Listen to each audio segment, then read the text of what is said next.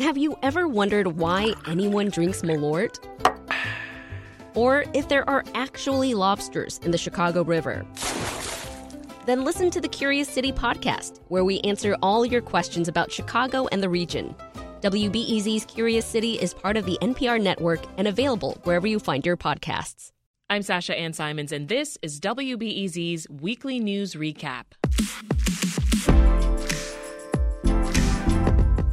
Each week, we bring in some of the best reporters in Chicago to unpack the biggest local and state stories of the week, like these. Mayor Lightfoot declaring racism as a public health crisis in Chicago. WBEZ has learned that Jose Torres will serve as interim CEO of CPS. Lawmakers back in Springfield to debate the clean energy bill, but the bill once again stalled. CPS is a major step closer to having a fully elected school board, and Governor Pritzker says he will make it law once it hits his desk. Quite the roller coaster of legislation here today at the State House. Yep, that's a lot. So let's dive right in with WVON commentator and attorney Kimberly Egoin. Kimberly, welcome back. Nice to meet you, Sasha. Also with us is A.D. Quigg, government and politics reporter at Crane Chicago Business. Hey, A.D. Hey, Sasha. Thanks for having me. Let's start off with politics. Illinois lawmakers were back in Springfield wrapping up a few things from that spring legislative session. Now, a gun control measure won approval in the Illinois House. So what is in that bill? Go ahead, Kimberly. If I may. Nice to talk to you again, A.D. It's been a while. One of the things that is most important that is coming out of this bill, which really was precipitated by a mass shooting in Aurora several years ago, where the person who perpetrated the crime should not have had a gun. He should have his FOID card should have been revoked. So a part of this bill is to try and have a massive database in which the government, different law enforcement agencies would have the ability to see who should have their card revoked. They can go through the process of making sure that happens. Another thing is background checks for private sales. So these are two of the things that are most important. There is a line that everyone is kind of dancing around to kind of balance the issue of major gun violence in northern Illinois, including and especially Chicago, and this idea that in southern Illinois, guns, of course, are used a lot for hunting, and a lot of people really want to have gun ownership. So what is kind of being lost in the conversation a little bit, A.D. and Sasha, is this idea is when we're talking about legal gun ownership, people who actually go through the process of getting a FOID card, is that really going to make any type of impact on the gun violence that seems to be just taking over in the city of Chicago, where we're really thinking that most of the people who are perpetrating those crimes have not taken any of those steps to even get a gun license. Wow. I want to shift and talk about a bill that didn't pass. A.D., tell us why the Senate left Springfield without voting on that big energy bill. Right. This energy bill has been the subject to tons of twists and turns. The important thing is that the governor made this a priority, and it's still in limbo. The idea is to, over the coming decades, phase out carbon-emitting energy providers with the goal of making Illinois carbon-free by 2050. And a lot of the hubbub has been between labor and environmentalists. Labor's worried about losing jobs at plants. Environmentalists want to see carbon phased out. The negotiations seemed wrapped up. Some of the last minute stuff about the ramps to closing certain coal-fired plants. But the latest twist that really threw that final wrench into it was that Competitive Power Ventures threatened to halt construction on a gas-fired facility they were planning in Grundy County. They basically said if the bill passed, this firm decarbonization date, which basically says if you're emitting a certain amount of carbon you have to phase out. Basically, they said, we're not emitting any carbon yet, so we'd be out of the game before we could even really get started. Mm-hmm. So they were planning on running this thing for 30 years. They say some of the language would force them to shut down a lot sooner. Senate President Don Harmon says, we're going to keep working at this, and it's possible that lawmakers could come back for a special session later this summer. And while this is happening, the Chicago area's last remaining coal-fired power plants announced they're all closing. Yeah, it's the end of an era. These are two plants that have been in operations for decades in Waukegan and Romeoville. This time next year, they'll be closed and 110 people will have their jobs impacted. This is a big win for environmental activists who were worried about just regular pollution of the air and water. A lot of high school students in the area had asthma.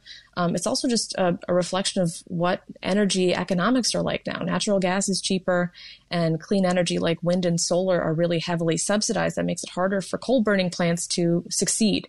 So there's some hope that these plants can be converted to clean energy. And again, this all goes back to that energy bill debate and what the fate of certain coal plants will be. They're supposed to close by 2035, and maybe they can convert over to clean energy, but we're not sure. Adie, there was also a shakeup in the Pritzker administration. What are you hearing about why Deputy Governor Dan Hines is leaving? So unlike all the hubbub we've had at the city about exits in Mayor Lori Lightfoot's administration, this sounds like it was planned.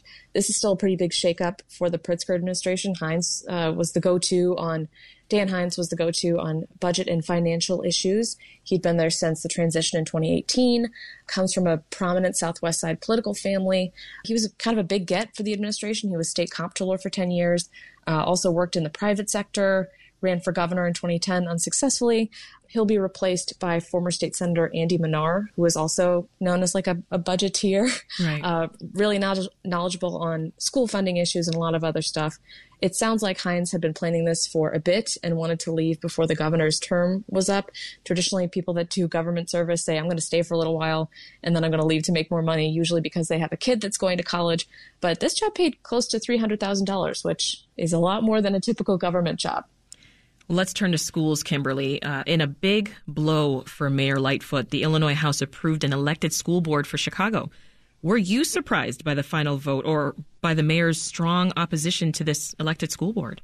Well, I think that voters who voted for her, Sasha, were surprised when they found out about her opposition, because this is one of the categories that one of the things that she pushed, a major platform of, trying to bring, quote unquote, equity and to be that candidate with the progressive ideals.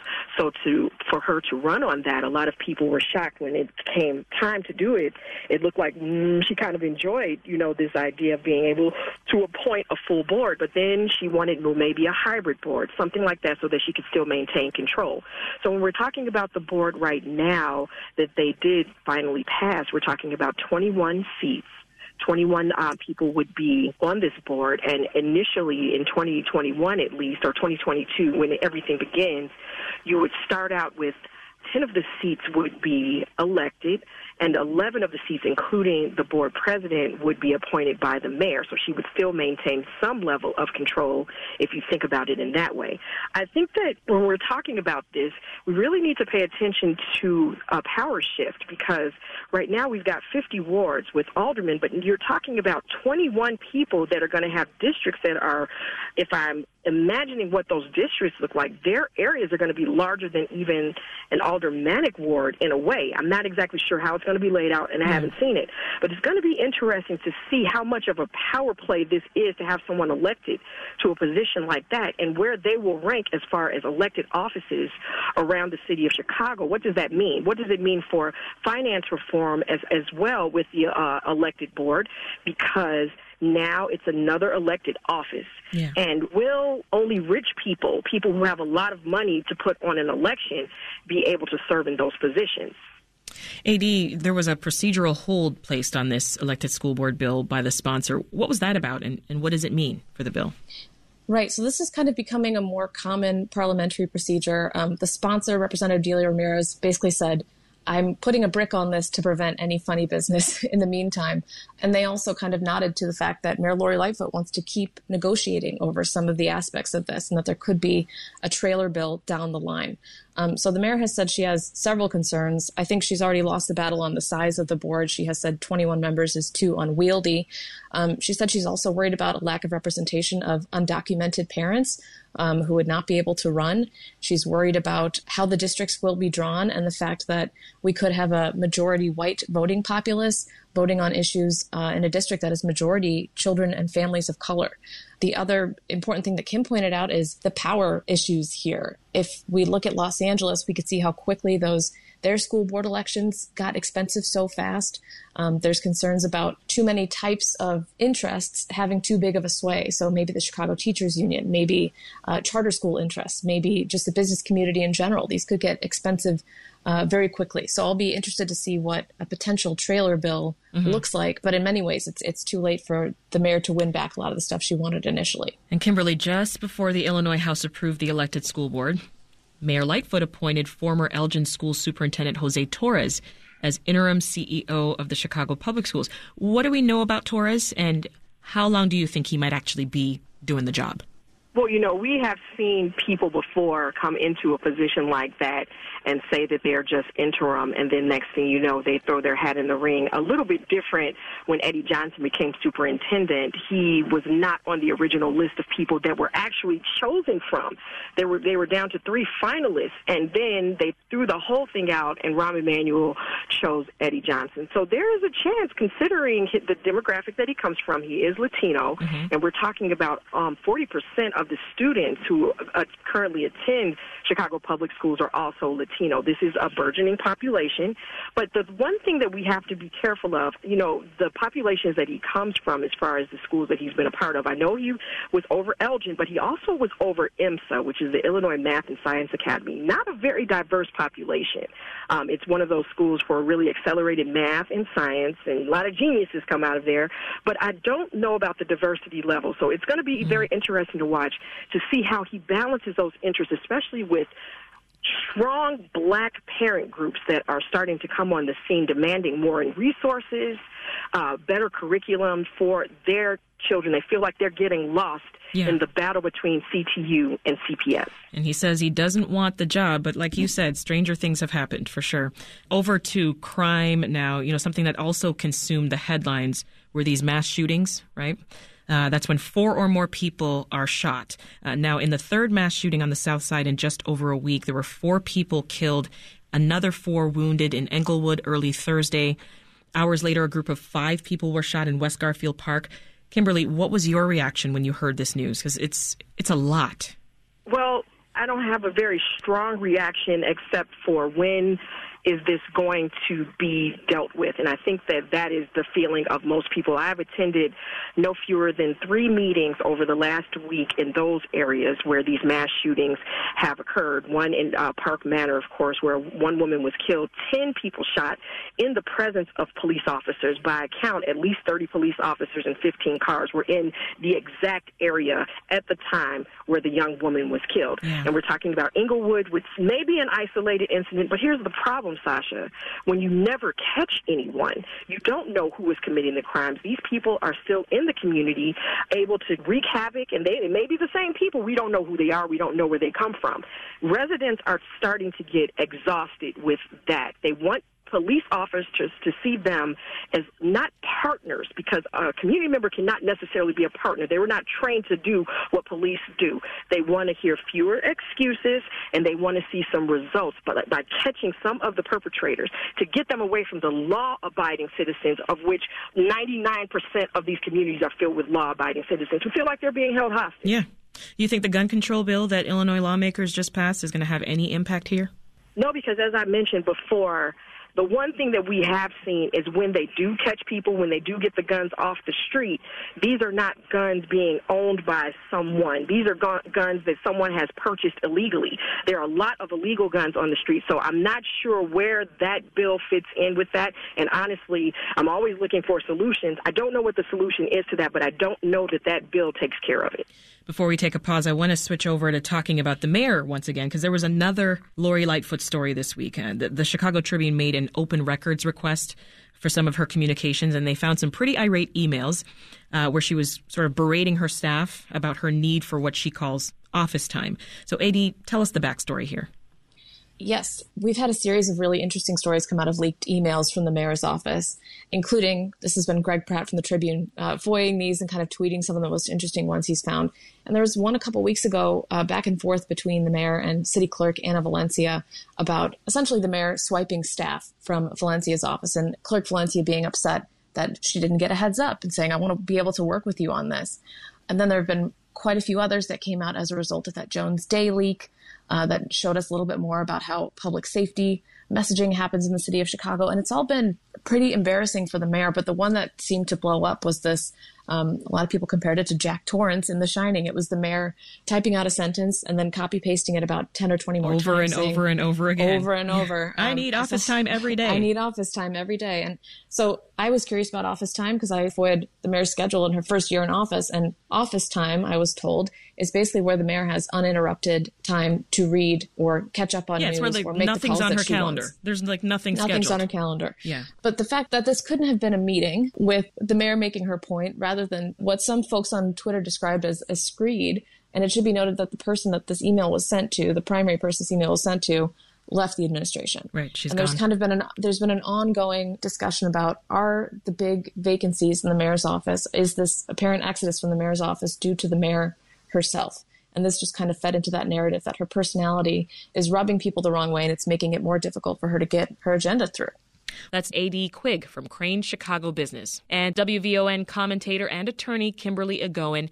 And we're about halfway through this roundup, so take a breath. Then dive into these stories. Illinois government offices are closed today in observance of the new federal law making Juneteenth an official holiday. June 19th recognizes the day the last enslaved black people were freed in Texas in 1865. We have come far, and we have far to go, but today is a day of celebration. Illinois is creating its own lottery for people who are vaccinated against coronavirus. There's no sign up, no forms, no waiting in line. You did your part already, and this is a way of saying thank you. The Bears have officially submitted a bid to buy this 326-acre property, Arlington International Racecourse. So let's pick this up with yesterday's announcement that Illinois is holding a special lottery for vaccinated residents. AD, what are the details? So the short version is, if you've already been vaccinated, you are automatically entered. You don't have to do anything to sign up. And if you get a shot before July, you'll be entered into the most drawings. I think what the state is trying to do is boost their numbers as much as they can before Joe Biden's basically July 4th deadline, essentially, to have as much as 70% of American adults vaccinated. Illinois has reached that 70% of adults having at least one shot, which is very exciting. But they're trying to juice the numbers a little bit more with financial incentives, which we've seen in a few other states. So there are two types of drawings. There's one for adults and there's one for youth. The adult one is $7 million. There will be three $1 million drawings and 40 $100,000 drawings. The youth drawings isn't a cash prize. It's $150,000 scholarships. Those are basically full rides to state schools. This is a big deal. I mean, we're at 50% of the state's population fully vaccinated. The goal is to get closer to 80 or 85%. The state is fully open. I'll be fascinated to see how much the numbers go up in the coming weeks if this really works and incentivizes people to go. Yeah, AD, that's a lot of money. But do you think that it's enough of an incentive to get the people who are not vaccinated to get their shot? I don't know. You know, what has been proven true is that positive incentives work more than trying to scare people. We'll see. I'm also curious how this has worked in Ohio, which was one of the first states to do it. I think it's a pretty powerful motivator. And if nothing else, it gets people remembering that shots are out there and available and free. And if you want to weigh the risks of not having a shot against the possibility of getting a ton of money, maybe you think getting a bunch of money wins out. Right. Well, go ahead, Kimberly. At the same time that we're doing that, there also was a lawsuit that was dismissed in Houston. Houston Memorial Hospital has mandated the COVID-19 vaccine for all of their staff, and there is a group of people who challenged that. Now, the lawsuit did get thrown out. However, they are appealing that. This idea that there is still a group of people, and it crosses all races, it crosses ages, it crosses political affiliation, that are still saying that they have their reasons, not necessarily anti-vaxxers. I had the opportunity to interview a woman, and will be interviewing her on a television show next week, where she said she got the vaccinations for all of the vaccinations for her children and has been vaccinated for everything, but this is the one that's the bridge too far. So there is a segment of the population, which is the reason why our government is willing to say we'll take millions of dollars, federal dollars, and try to use it as an incentive. Kimberly, in other signs, though, that the pandemic is lifting, Grant Park Music Festival is returning at full capacity, but there's no gospel, jazz, or blues fests. What do you think about that? Is that a good move or a loss for Chicago? I will tell you, I'm thinking that Lollapalooza kind of set the stage, and I know that Lollapalooza is such a major revenue generator here. We get a lot of money from Lollapalooza that I think that was the driving factor. I mean, when you're talking about opening up the way that we opened up in the city of Chicago, revenue is the driving factor. So Gospel Fest And Jazz Fest, and Blues Fest, those are all festivals that are extreme fan favorites here, but they probably do not generate the type of revenue. But there's nothing saying that there may not be a change a little bit later, because there are a lot of people who are hot, very mad at the idea that those festivals are not coming back. In other reopening news, the Grand Dame of Chicago hotels, that's the Palmer House, reopened yesterday. So, AD, how are the city hotels doing overall? Are they still having trouble getting staff to come back? I think staffing is less the issue and more patrons. So a lot of these big hotels rely on convention business, which is only barely picking up. We're going to have the auto show here in July, but it'll be a lot smaller than it normally is. Business meetings have not picked up all the way, but vacancy rates are improving, and the Palmer House reopening is a good sign. There are a few hotels that shut down permanently. In Palmer House's case, it's been closed for 15 months. They were undergoing $4 million in improvements, renovations. They fixed up their pool. So far, about 200 of their staff have been brought back, but that's out of a staff of 900. And they're planning on a kind of phased reopening where half of rooms will be bookable from the start. They'll limit room service to kind of grab and go pickups from the lobby. But the hotel industry is going to be facing, a long recovery. I don't think we'll see them fully recovered until 2023 or 2024. And that includes Palmer House. It had its value slashed. It owed quite a bit in debt, and it was seeing declining incomes even pre-pandemic. AD Mayor Lightfoot's Shy Biz Strong recovery initiative is now a step closer to passage. Remind us what's in this package and where it is now in terms of city council approval. Right. So this is a 90-plus page package. It cleared City Council's License Committee on Thursday. So that means it is headed for a full vote at the City Council on Wednesday. That includes a new rule, somewhat controversial, barring liquor sales from stores after midnight. That's a slight compromise. The mayor initially wanted to cut those off at 10 p.m., saying there are a lot of aldermen and police who say this is a public nuisance issue, a safety issue. Other stuff included in this, a 6-month cap on food delivery app fees. So Grubhub and companies like it can only charge 15% of fees. This is supposed to be a way to help restaurants that are still recovering. The other thing that got a lot of attention was kind of a sticky one. The city wants to make it a lot faster for businesses to get city approvals for signs. This is one of the only things that got major pushback from aldermen, but small businesses say it's taking us forever to get approval on this stuff. This kind of goes back to the aldermanic prerogative debate. Some argued this reduced their say in what happens in their wards, and that Joe Schmo from the Department of Business Affairs and Consumer Protection doesn't actually know what's going on in their wards. But ultimately, this thing passed. Only 3 aldermen voted against it, 15 voted for. This also includes other sped-up applications for new restaurants who want to move into recently closed restaurants. Outdoor dining spaces can open at 7 instead of 8. And legalization of cocktails to go. A lot of people are also talking about a business-related sports story this week. It involves the Bears and the Arlington racetrack. What's going on there, AD? It's a huge story. This got floated a few months ago and just blew up this week when the Bears tweeted, seemingly out of nowhere, that they had submitted a bid for this racetrack site in the suburbs. So the discussion a few months ago was that the Bears wanted to be able to host a Super Bowl, which is currently out of the question because of capacity. I think Soldier Field can only seat about 61,000. In a typical Super Bowl, you want about 75,000. And Soldier Field isn't domed, and it's very cold here in February. But because they're leasing the space from the Chicago Park District, there's a lot of other stuff they can't do that makes Arlington a little bit more attractive. Sponsorships, a year-round gift shop kind of setup, or creating something similar to what's happened around Wrigley Field, like a village of other stuff, restaurants and bars and shops that keep people there and spending money. The mayor says this bid is just a negotiating tactic, and then kind of twisted the knife by saying the Bears aren't a great team right now. They should focus on getting better at that. The current lease is supposed to end in 2033. They could negotiate a buyout, or they could stay that whole time. Stadiums take a really long time to build. And if they did get this Arlington site, they would have a ton of space. It's 326 acres. It's way bigger than a typical stadium footprint. So I'll be interested to see if they go forward with this.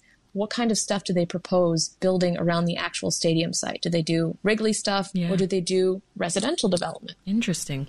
Kimberly, I want to switch gears here because Juneteenth is now an official state holiday, which is a big deal. All government offices are closed today in honor of the holiday. And as we talked about earlier in the show, our area, it's a big deal for not just our region, but the country. So what are you hearing about Juneteenth celebrations around you? Are there fun events that folks are talking about, or restaurant promotions? Oh, lots. So really, there are organizations that before they decided to finally designate it this year, people have been celebrating with votercades, riding around different neighborhoods, restaurants, supporting black businesses, something called Black Cultural Week, in which you're just having just an explosion of all types of cultural events. The one thing that I would caution, and I'm seeing more information about this on Instagram as well as Facebook, is depending upon which level of government, there are people who feel like, for example, the state of Illinois, the Black Caucus passed a lot of strong legislation to bolster the black community. So it makes sense that Juneteenth would pass there. But they're looking at the city of Chicago and looking at the federal government saying, we're asking for equity. We're asking for an anti-lynching bill, police reform, George Floyd reform, voting rights reform, and you give us Juneteenth, which we already celebrate anyway. So there is, some people are not that happy with the idea of it because it's something that the black community was celebrating anyway. They want to see more than symbolism. And I think that you're going to see those cries get stronger as you don't see more bills passed to alleviate some of the conditions in the African-American communities. But as we're celebrating Juneteenth, Kimberly, there was also a poll that came out this week showing most Chicagoans don't want Lakeshore Drive renamed in honor of early black Chicago settler Jean-Baptiste DuSable. Will aldermen be voting on this proposal next Wednesday at the full city council meeting? According to 4th Ward Alderman Sophia King, she has got the votes to get it passed. I would also say that I got an opportunity to look at that poll. And with polls, you never know exactly who they're polling. So when I saw the numbers and the breakdowns a little bit, there weren't a lot of black people who were polled for that from the numbers that I was looking at. But here's the other thing. There's compromises that can be made with that. It could be called DuSable Lakeshore Drive. It doesn't have to be one or the other. They've already said that the addresses for people who live on Lakeshore Drive, those will not change. It really is just the outer drive that you drive.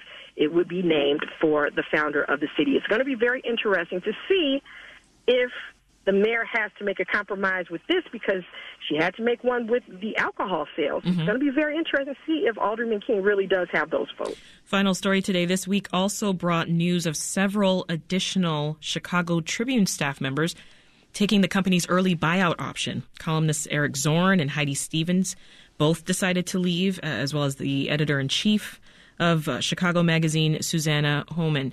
AD, what is going to happen to this paper?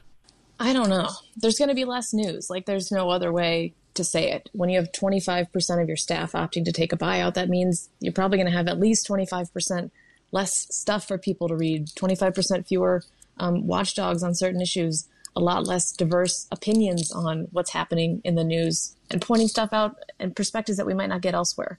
It's just been sad. It's been really sad to watch, and it happened so quickly after this Alden acquisition. I'm just sad. That's the short version of it. I'm sad about it. I think that echoes what a lot of folks are feeling. How about you, Kimberly? And there are real questions like who were offered the buyouts. You only hear about the buyouts when they take them. So who are they offering the buyouts to? Who are the staff that they're talking about keeping?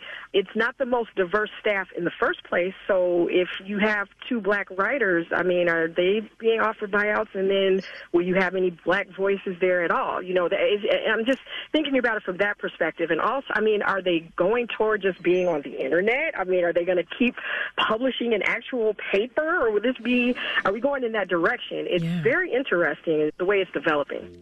Thank you so much to our panel today, WVON commentator Kimberly Egoin and Crane Chicago business reporter A.D. Quigg. Have a great weekend.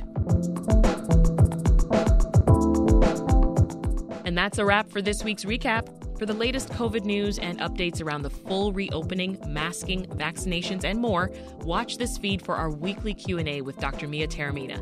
You'll catch it first thing Sunday morning. Until then, I'm Sasha Ann Simons. Make the best of the hot weather. We'll meet again soon.